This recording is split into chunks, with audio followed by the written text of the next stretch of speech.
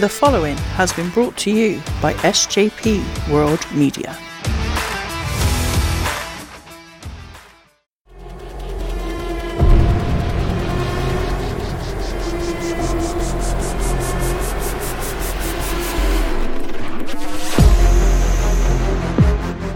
You people, What's with him? you know who I am,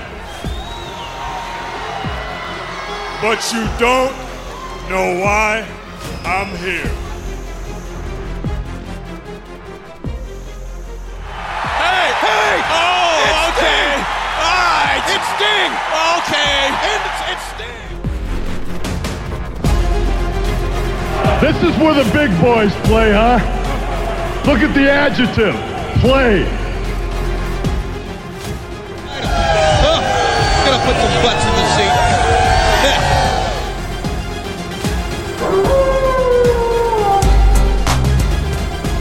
Self-high five. Woo! We've been hanging and banging, brother. You're next.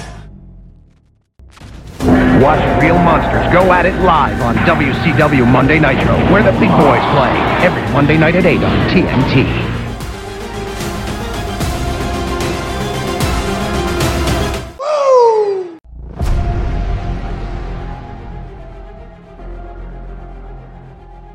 Hello and welcome to Nitro Nights, a WCW Look Back podcast brought to you proudly by the SJP World Media Network.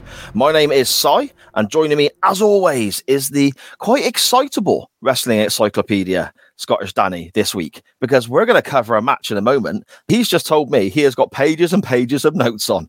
Danny, how are we doing, my friend? Really well, Si. How's yourself? Yeah, good, mate. Good. Very good. Feeling a little bit better after the sniffles of last week. So, yeah, not too bad at all. Not too bad at all. The Nitro we are looking at this week, as you know, people probably will predict by the way that it's the title of the episode and the fact that we go in date order. The Nitro we're looking at was broadcast on February the 5th in 1996. It is the go-home show for Super Brawl of that year. And the TV ratings show another win for Nitro with their 2.9 for the evening compared to Monday Night Raw's 2.7. So again, very similar numbers to last week. So we're not attracting new eyes yet, but it does seem that we're holding on to the audience that we have. So that's a good thing, Danny. Yeah, absolutely. They're not going back. They're just going forward. Yes, indeed. We get told early on, as the show normally starts with our commentators sort of debriefing us or briefing us, as to what's coming up. We get told that Super Brawl is around the corner, and they sort of touch upon a few things there. But we get to our opener very quickly, which is Chris Benoit versus our world champion, Macho Man Randy Savage. And I'm a big Benoit fan of his wrestling, I want to state, because also we all know how Benoit's life ended.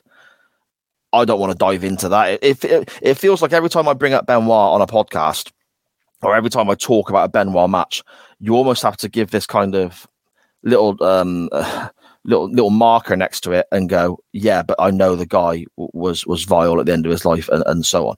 I appreciate all that. So I'm not going to dive into that now. The wrestler Benoit, I can appreciate the art he put forward. And I'm a big fan of Randy Savage as well. Obviously, as anyone who listens to this podcast knows. I wasn't aware that these two had any matches. Never mind, basically 2 in a week, we're getting told, because there's a rematch on Saturday night after this.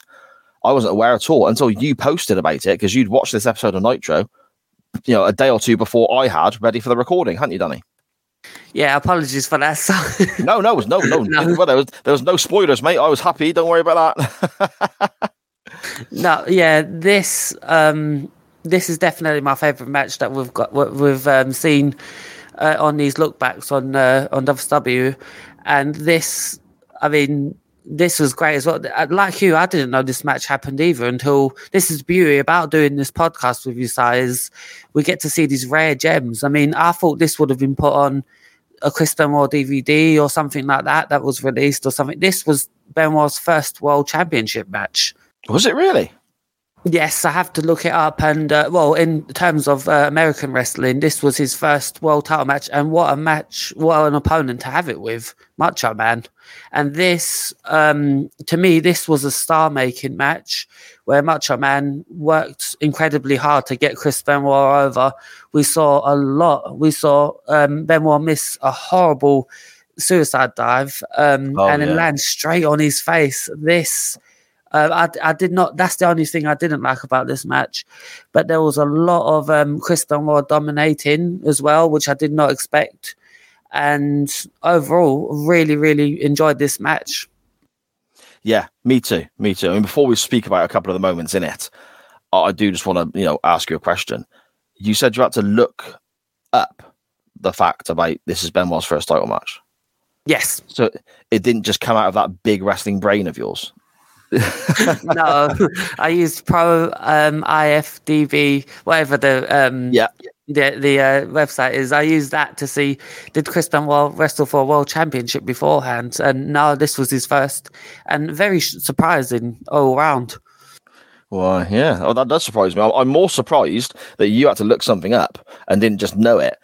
Then it's Benoit's first world title match. I call you the encyclopedia for a reason. But there we go. I suppose that's how you soak up your knowledge. So that's a fact I guarantee you will never forget now.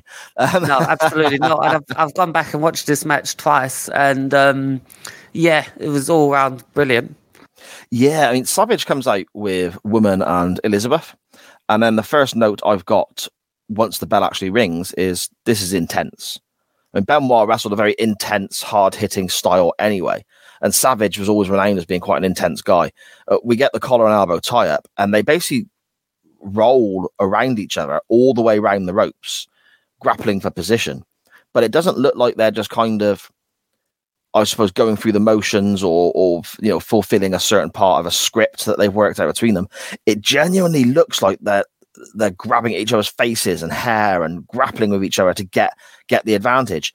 It was one of the most believable things I've seen in quite a while. Yeah, and it was a very brawly start. That's what I've wrote down, if that's a word. But yeah, this, as you put it perfectly, intense, because these are two of the most intense wrestlers ever. Yes. Yeah, I mean, we get some, I suppose, classic Benoit moves that he was renowned for. I suppose the Dynamite Kid was renowned for, because Benoit styled a lot of what he did on what the Dynamite Kid did. And we get the diving headbutt off the top rope, and that always looks spectacular to me. But this one, he covers 3/4 of the ring. When he's climbing to the top rope, I'm thinking, does he know how far Savage is? I always wondered about that as well, because as he got heavier, he couldn't do that, more muscular, he couldn't do that quite as far in the mid-2000s as he could here when he was a lot lighter. Yeah, that makes sense, yeah. We get the sort of side suplex that Benoit does, where his opponent goes up very high, and then rather than coming down loosely, he comes down with a real snap to it. And speaking of snap, there's a snap suplex as well, a vertical snap suplex, which, again, is very much a Dynamite Kid move that Benoit pays tribute to very, very well. We then get the dive you mentioned, where Benoit dives, the suicide dive between the top rope and the middle rope. And Savage moves, and I was going to call him Dynamite Kid then, sorry. Chris Benoit just flies like a missile into the crowd barrier, head first, face first. But it's not just the barrier itself. If you imagine the old style metal barriers that they had at WWE events, WCW events, you've got the feet that come out in the opposite direction to the way the barrier is blocking people off. And Benoit's face just hit that foot. And it was a case of literally watching it. My note here on that moment is exactly what I said at the time when I saw it. He dived out, he hit it, and I went, oh shit. Because it was not pretty, was it? No, it was not. And the fact that he continued after this match just showed you how intense he was and how much of a perfectionist he was. My second oh shit moment was not long after that, though, when we had Randy Savage hitting his incredible top rope elbow drop. Benoit's led on his front because his face is obviously a bit tender, shall we say. And he's holding his mush, and Savage comes off the top rope and hits, and the camera angle, we criticize WCW quite often for their production, their camera angles, and how they miss things at times. The camera angle here, credit where it's due, is fantastic, because we're virtually in the ring where they've zoomed in to a certain degree, and we see Savage's top rope elbow just land on Benoit's neck. And it was just like, oh my goodness, that is, I mean, knowing what we do now about Benoit, it's a little bit cringe, it's a little bit uncomfortable. But in the context of this match in 96, it looked amazing. It really did, and you could even hear it, couldn't you? There's always, I remember reading years ago about how Macho Man, as he got older, wouldn't when he landed the elbow, he would just put his full weight on there, on the opponent, and he even, I think he did something to Charles Robinson's lung, punctured the lung when he did it once to Charles Robinson, and this, he did look like he put all his weight on Chris Benoit's neck. Yeah, it didn't look comfortable at all. But I suppose this isn't ballet, as we get told by Gorilla Monsoon and others throughout the years. So this is the moment, however, where we don't get the clean finish that maybe this match deserves. That's the one hindrance I have with this contest, I think. But it's the go-home Nitro before a pay-per-view. So I suppose you kind of expect it, because this match isn't there. This match isn't there for Benoit to win the world title. This match isn't there for Savage to go over Benoit. This match is there to further on stories with big named characters 6 days before the pay-per-view. So Flair arriving makes sense. But then we get a bit of a swerve, a bit of a turn, don't we? Because Woman attacks Randy Savage. That came out of left field for me. It was like that. And it just turns heel on him, just on Macho Man, just like that. Yeah. Hogan comes down and makes the save as, Savage is getting his ass handed to him. And then Mean Gene decides, I'm going to have a chat with everybody. Right in the middle of all this chaos, Gene's just just completely oblivious with his microphone. Just like, I'm going to pop in there and go say hi to these fellows. He did. It brings up an interesting question, though, sir. Based on what you spoke about last week, do you think Woman was a good babyface or a better heel? I don't really ever remember her being a babyface. So this little run she had here, I was almost kind of waiting for the turn. She initially came into the wrestling world, or maybe this wasn't how she got into it, but one of her very early roles was working with Kevin Sullivan in I suppose what would have been the Dungeon of Doom back in the day, but it's very much a satanic kind of cult effort. And she was like this second to Sullivan. And people were genuinely terrified of this group of people. It was like a real sort of devil worshipping witchcraft kind of aspect to it. And she was fantastic in that role.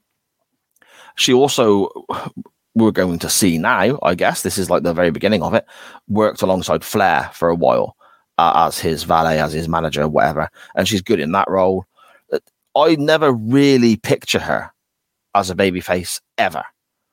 So I can't really judge at all. To me, Woman, Nancy Benoit, Nancy Sullivan, whatever, she's always been a heel to me. And I think she's very, very good at it. She's got a face that, I mean, she's a very pretty lady, don't get me wrong. But when she wants to, she can curl up her face and just look pretty evil. And I think that's a real good trait to have. Yeah, there's a lot of wrestlers that have that, say like William Regal, or I was saying this during when we was Logan Paul. He has that kind of face as well. That's why I can't take him as a baby face. Logan Paul's got a face I want to punch. Exactly. That's a story for another day. Gene comes in for his interview, and as he's talking to Hogan, Ric Flair is proper old school Scooby-Doo bad guy villain here, tiptoeing up behind Ric Flair. Tiptoeing up behind Hulk Hogan, and it starts attacking Hogan. The Giant comes out and starts attacking everybody. The Zodiac stops the Giant, which is an interesting little twist. I don't quite know where that's going yet, but we'll see in the future weeks, I suppose, or I hope at least. Savage comes down and makes the save because Hogan is outnumbered. So in the space of the first 10 minutes or so of this match, 10 minutes or so of this show, we've got Hogan making the save for Savage, Savage going backstage, and then Savage returning to make the save for Hogan, which is quite a bit going on, I guess. But the big question is, why didn't Elizabeth or Mean Gene warn Hogan that Flair was behind him? Yeah, actually, now you say that, the penny's dropped. It was like, Yeah, that actually makes a lot of sense. I mean, Savage even asks Liz at one stage, why didn't you warn them? And Mean Gene is there saying, she did. I promise you, she did. And I'm thinking, no, she didn't, Gene. You blagger. Gene, you rascal. You rascal. Oh, man. This leads us, though, to another, I suppose, another one of the sort of more interesting aspects of WCW at the moment, because we have a tag match coming up with two members of the Four Horsemen, Arn Anderson, the always incredible Arn Anderson, and the crazy Brian Pillman, and they're facing the duo from the Dungeon of Doom. Shudder goes down my spine there. The Taskmaster and Hugh Morris.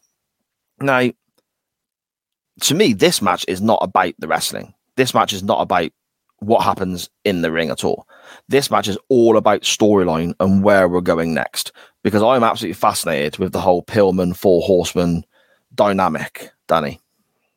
Yeah, same here. It's like, where are we going? This was about characters as well. And to be honest, this whole night, I mean, we won't get into it now, but this whole night was about building future talent to me. And Hugh Morris shined a lot during this as well. I didn't get the kind of just staring ahead, zoning out kind of aspect. But I mean, I don't expect to get everything. There's a lot of wrestling that's not aimed at me. You know, I'm not the catchment, the sort of catchment area of certain fans, I guess. I'm not what they're always aiming at. But Hugh Morris, I didn't quite get, especially when he get chopped and so on. I get the no selling of the chops sometimes, because that's what some wrestlers do. And some wrestlers do it really well. Some wrestlers not so much. Hugh Morris here, he doesn't eyeball his opponent. It's not like he's kind of staring his opponent down or I suppose, building up momentum to fight back or anything. It's almost like he just drifts off and daydreams a little bit. Like he's seen a sign in the crowd or something and he just goes really distant. That aspect I didn't quite get. I don't quite know what they're trying to achieve with that, Danny. Yeah, I can see your point with that, but I did write down here, just be thankful that it wasn't the Zodiac teaming with Sullivan.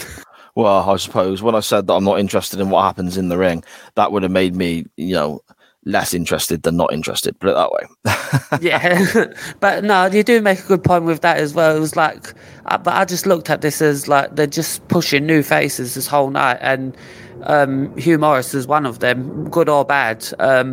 He's there and he's in a big featured match. Yeah, I suppose giving it a try is all you can ask for, I guess. Yeah. Okay. I mean, Pillman is being Pillman again here. He's the loose cannon. He's crazy. Arn's rolling his eyes, kind of thinking, what the hell is with this dude? Arn Anderson is the absolute man again, though, isn't he? The punches he throws, the spine buster, everything about Arn just looks legit. As always, the Four Horsemen eventually take control a little bit and start working over Hugh Morris for a while. Pillman and Sullivan then just start scrapping when they get tagged in, and it goes a bit chaotic at this stage, and the referee's lost control. That. Sorry? No, I was going to say, I love that scrapping between Pillman and Sullivan. Absolutely loved it. Yeah, because again, it looked legit. It looked same as we spoke about Benoit and Savage rolling through the ropes and so on. It looked real. And that's what I want from my wrestling. Yes, 100%. And then we get the announcement that there'll be a respect match on at Super Brawl between Brian Pillman and Kevin Sullivan as well, which was just strategically put in this match. But yeah, do you know what a respect match is, Si? I do. I was about to ask you the same question, because when they said respect match, I wasn't quite sure what they meant, but they did explain it a little bit. So it's basically a strap match with an added stipulation, isn't it, Danny? And it's kind of like an I Quit match, isn't it? Where someone has to say a certain phrase afterwards, like to finish the match. Yeah, they basically have to declare that they respect the other person to end the contest. So, yeah, I mean, I kind of remember where this is going. So it's going to be very, very interesting on the pay-per-view, I'll tell you that. Oh, but there we can't go. Wait. Can't wait.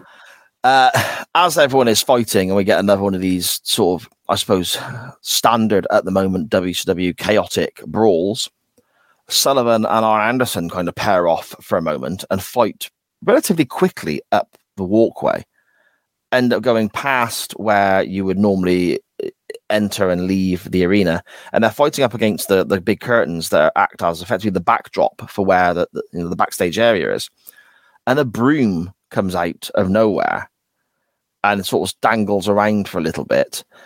Can't quite hit the person that he's after, so he has to lean forward a bit more. And you see a glorious example of some mid-90s knitwear that this person, whoever it may well be, is wearing.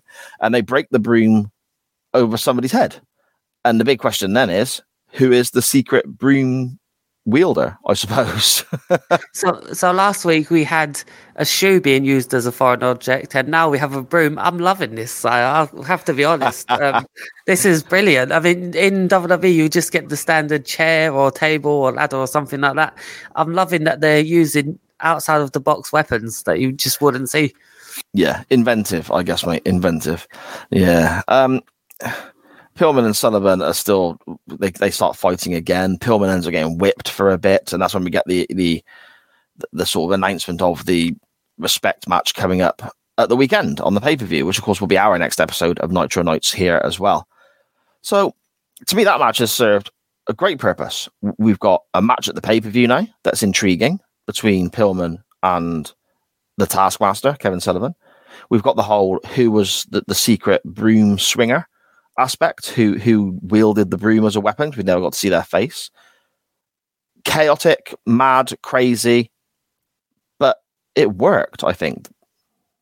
Yeah, and the most important thing is they followed up from last week, which is rare for a wrestling show. Is like they actually promoted a tag team match last week and followed through with it.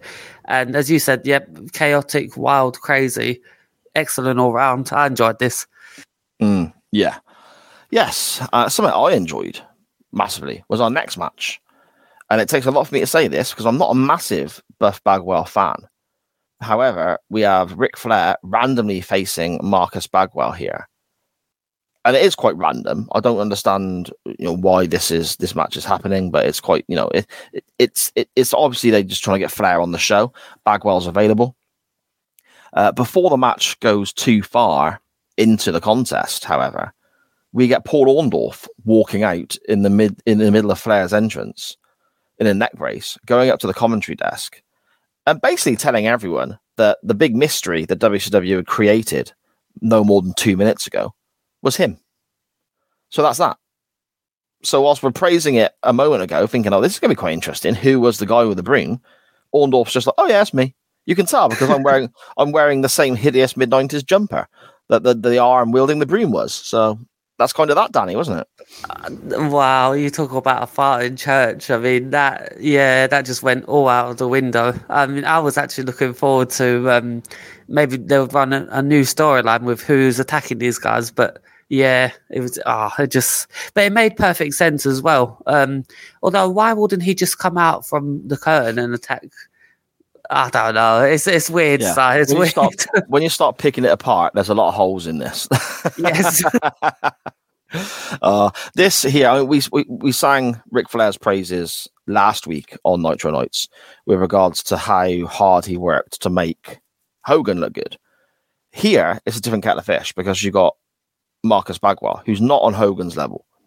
Hogan only has to do one or two things, and certain crowds in certain areas will go mental for him. Bagwell's not got that.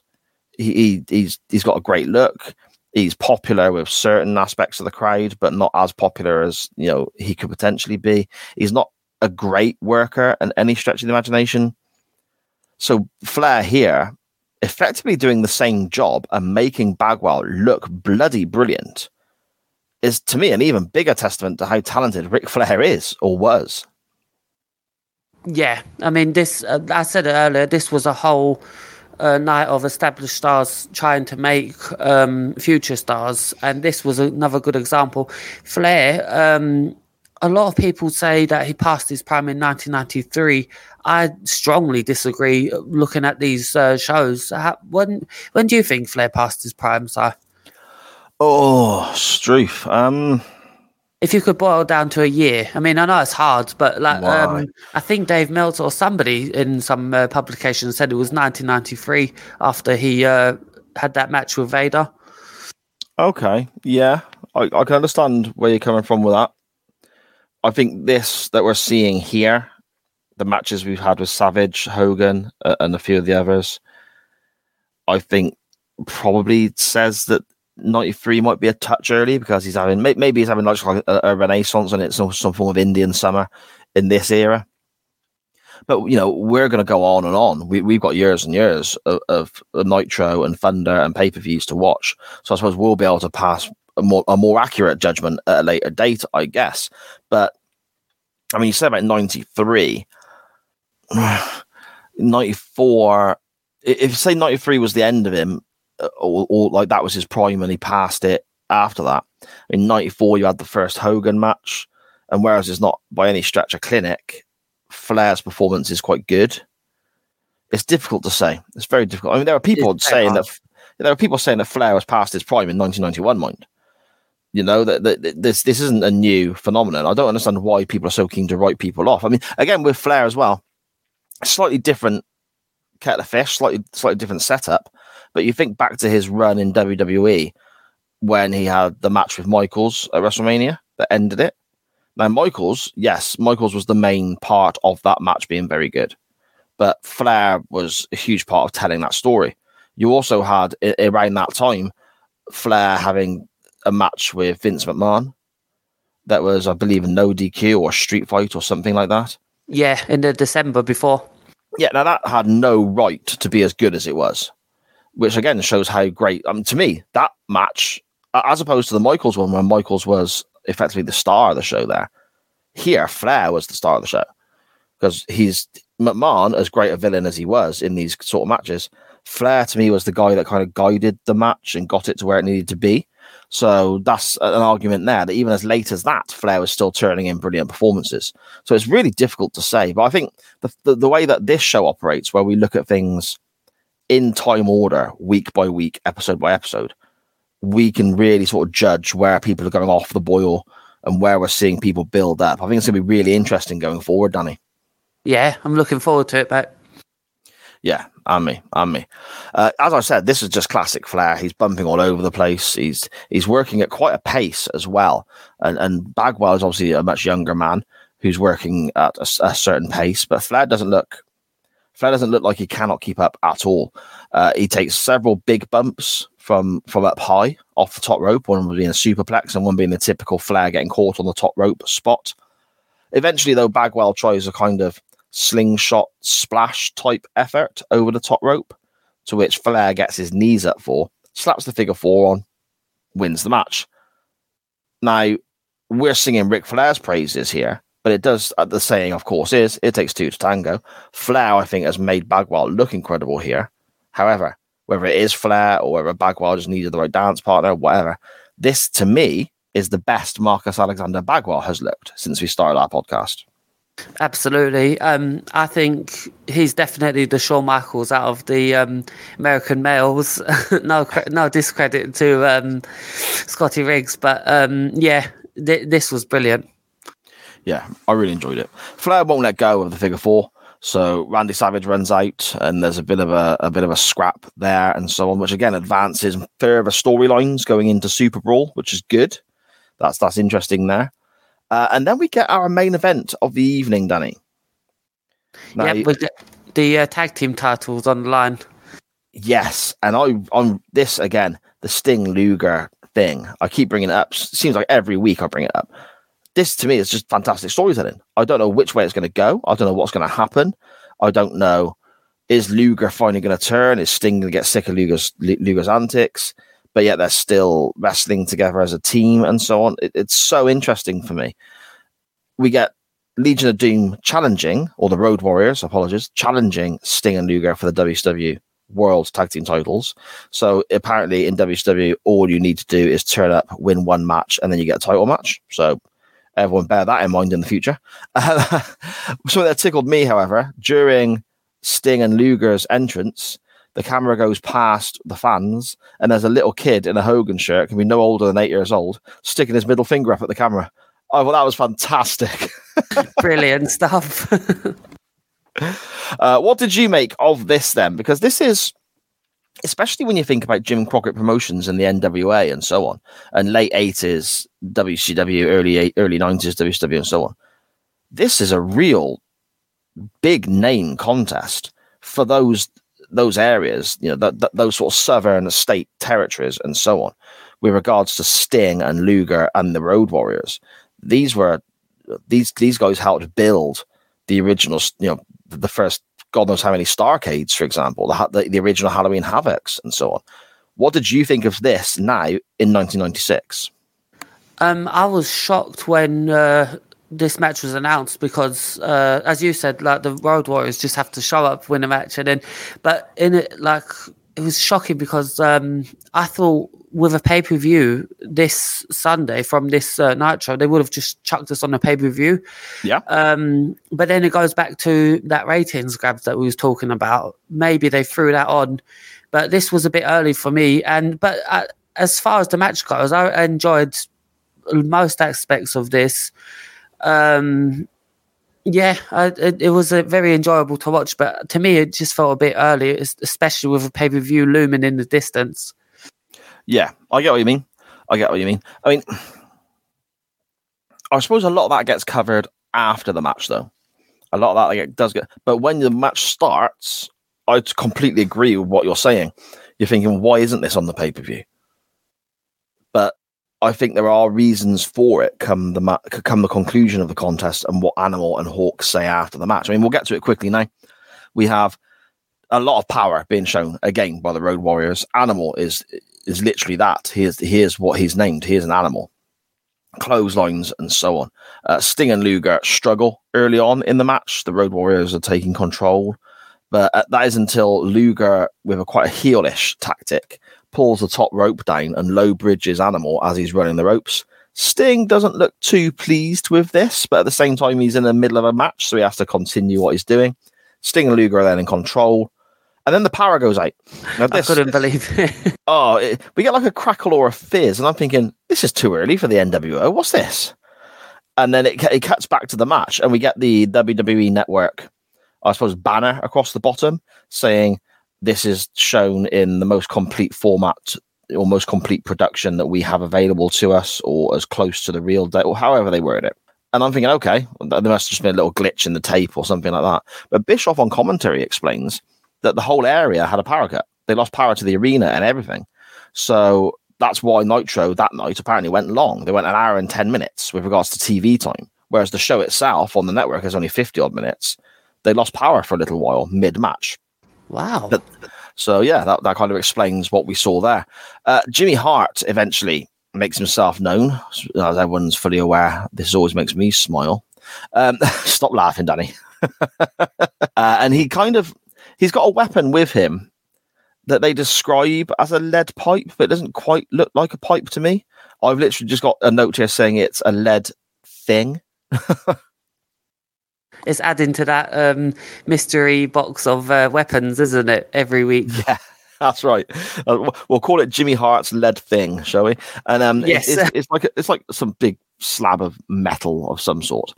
And Luger uses this to hit Animal, get the pinfall, and win. Luger celebrates like, he's just, well, I was going to say he's won the world title. He has won a world title, I suppose, or defended it at least. Sting is, again, incredibly unhappy with what's happened. The babyfaces walk off. And that's when we get Animal and Hawk on the microphone, kind of, I suppose, justifying what has happened just beforehand, because they're talking about the WCW tag titles being defended on Super Brawl by Sting and Luger against Harlem Heat. So that would be, I'm assuming, why Legion of Doom Road Warriors didn't wrestle on the pay-per-view against Sting and Luger. But they're saying because of the nonsense finish, they want the winner of Harlem Heat versus Luger and Sting. And they're saying we really hope it's Luger and Sting because we want a second chance at them. So that, again, to me, ties a neat little bow on everything that's just happened. And it does, again, advance the storylines forward for me, Danny. It does. That's a great point as well. But it's like all the Road Warriors have to do again is just throw out another challenge, and they've got two tag team titles shots. But it does make more sense because they were screwed in this main event. Yeah, you're right. It does make more sense this time round. But that's it then. That's the end of this episode of Nitro. We're now off to Super Brawl 6, our pay-per-view. Now, Danny, without looking at it, without doing any research, etc., we do this before every pay-per-view because WWE have a nasty habit of not telling us the card beforehand. What do you know, or what do you think is on the card for Super Brawl before we get there? All I know is there's going to be a respect match between Kevin Sullivan and Brian Pillman. And now we've just learned that there's going to be a tag team title match between Sting and Lex and Harlem Heat. And apparently there's going to be a double cage match or 2 cage match. That is literally it, Si. How about yourself, mate? I heard a line of Bischoff, I don't know if it was on this Nitro or the Nitro before, saying about the United States title.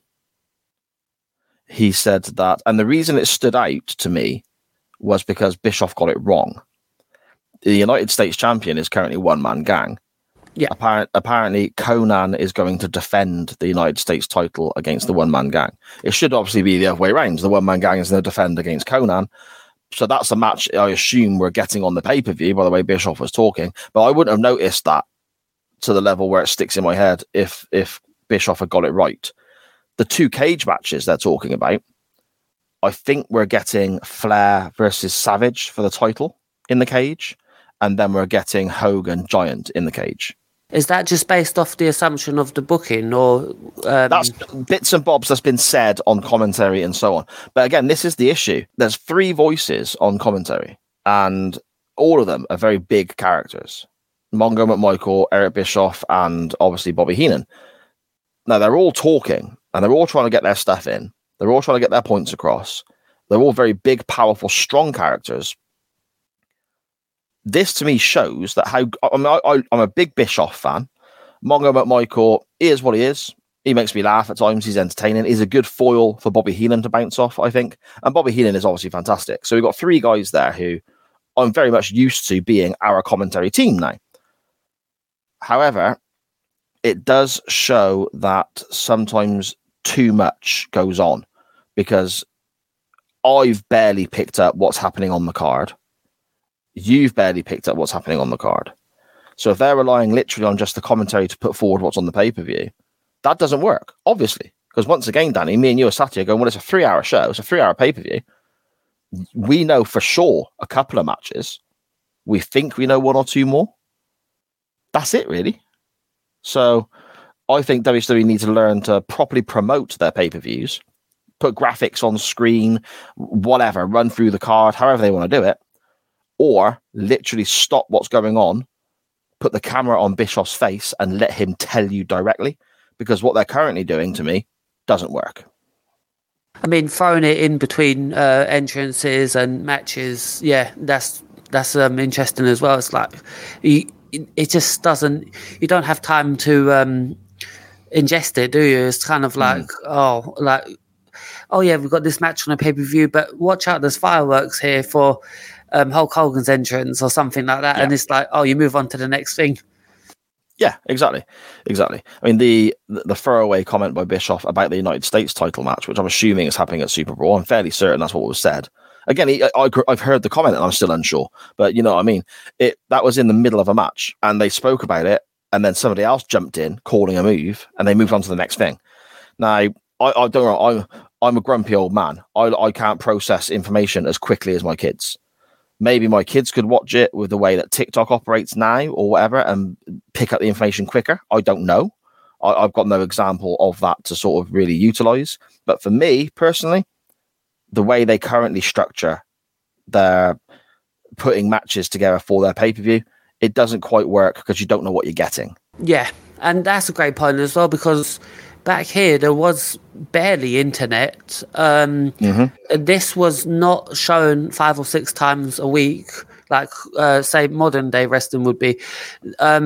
So like you would watch this and then a match like that would be announced during the match, and then you couldn't rewind this unless you taped it, but you couldn't just think, oh, you could go to the website and see, but you couldn't just this would not be a big news, because it would be like, oh, it's just meant a throwaway comment in the match, and then that was it. Unless you watched this on the night, you wouldn't know that was happening on the pay-per-view.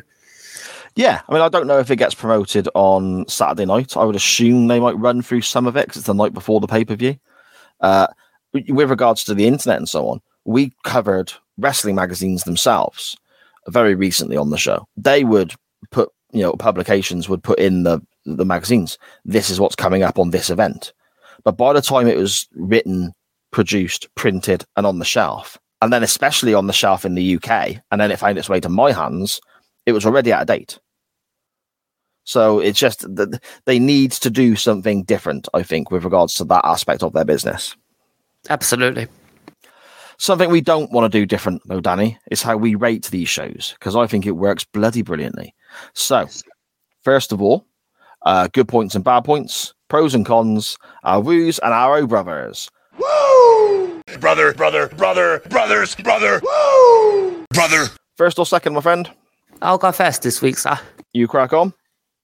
So the biggest, I'm going to go with woos this to start off, and it would have to be Ric Flair and Macho Man making 2 stars, even though we talked about the Marcus Alexander Bagwell thing, but especially Macho Man making Chris Benoit this night, making him look as equal as a world champion was brilliant. Even though we did get that smudgy finish, I really enjoyed it, and I'm surprised I didn't put the whole match on, but I think it was because of that factor of the finish that this wasn't my woo. But just them 2 making stars would be my woo. How about you, Si?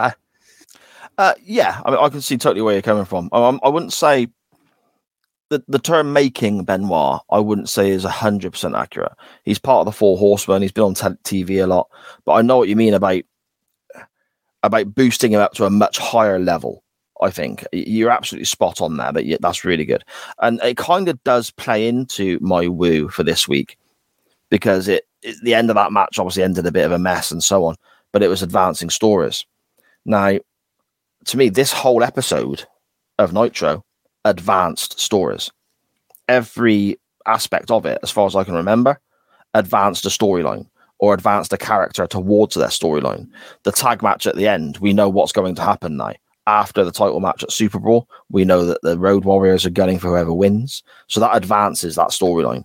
Luger and Sting, with the whole Jimmy Hart involvement, has advanced that aspect of that storyline. Then obviously all the stuff with Flair, Hogan, Savage, Pillman, and all these other people. Every aspect of this episode of Nitro advanced the storylines. It made sense, and it's another step in the journey that we're taking with what they're trying to tell us on screen. So my woo this week is literally that, the way the writing was done to advance the stories. Brilliant, mate. What about your brother, pal? It would have to be the Road Warriors getting a world tag team title shot this early, and even though we nitpicked it earlier, I mean, they're going to be facing next week, but yeah, it would have to be that this week. Fair enough, mate. Fair enough. Mine is literally the Paul Orndorff thing.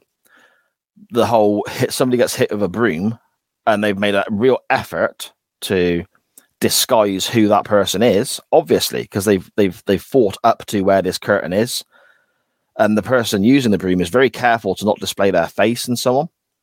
I mean, my first thought was, oh, is this Miss Elizabeth now turning? But obviously it wasn't, because it was a bit of knitwear and stuff like that. And Elizabeth wouldn't be seen dead in that jumper.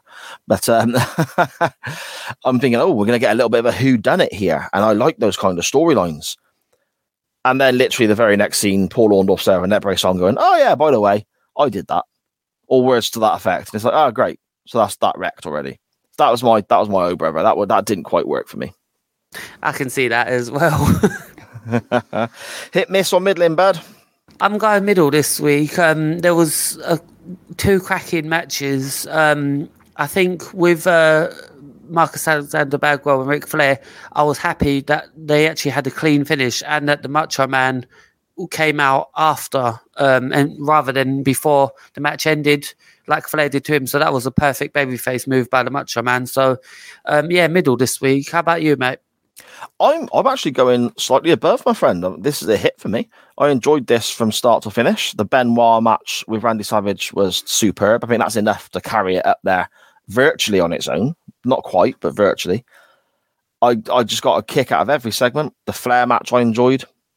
Yeah, everything made sense apart from the Orndorff stuff, let's not forget that. But everything kind of made sense on this show with regards to the storylines they're currently putting forward and where we're heading. And it makes me, if I was a kid in 1996, which I was, but if I was a kid in 1996, I would be saying to my mum, can I have money to buy this pay-per-view, please, on the base of this Nitro? So, yeah, to me, it's the writers have done their job. So it's a hit for me. Brilliant, man. Okay.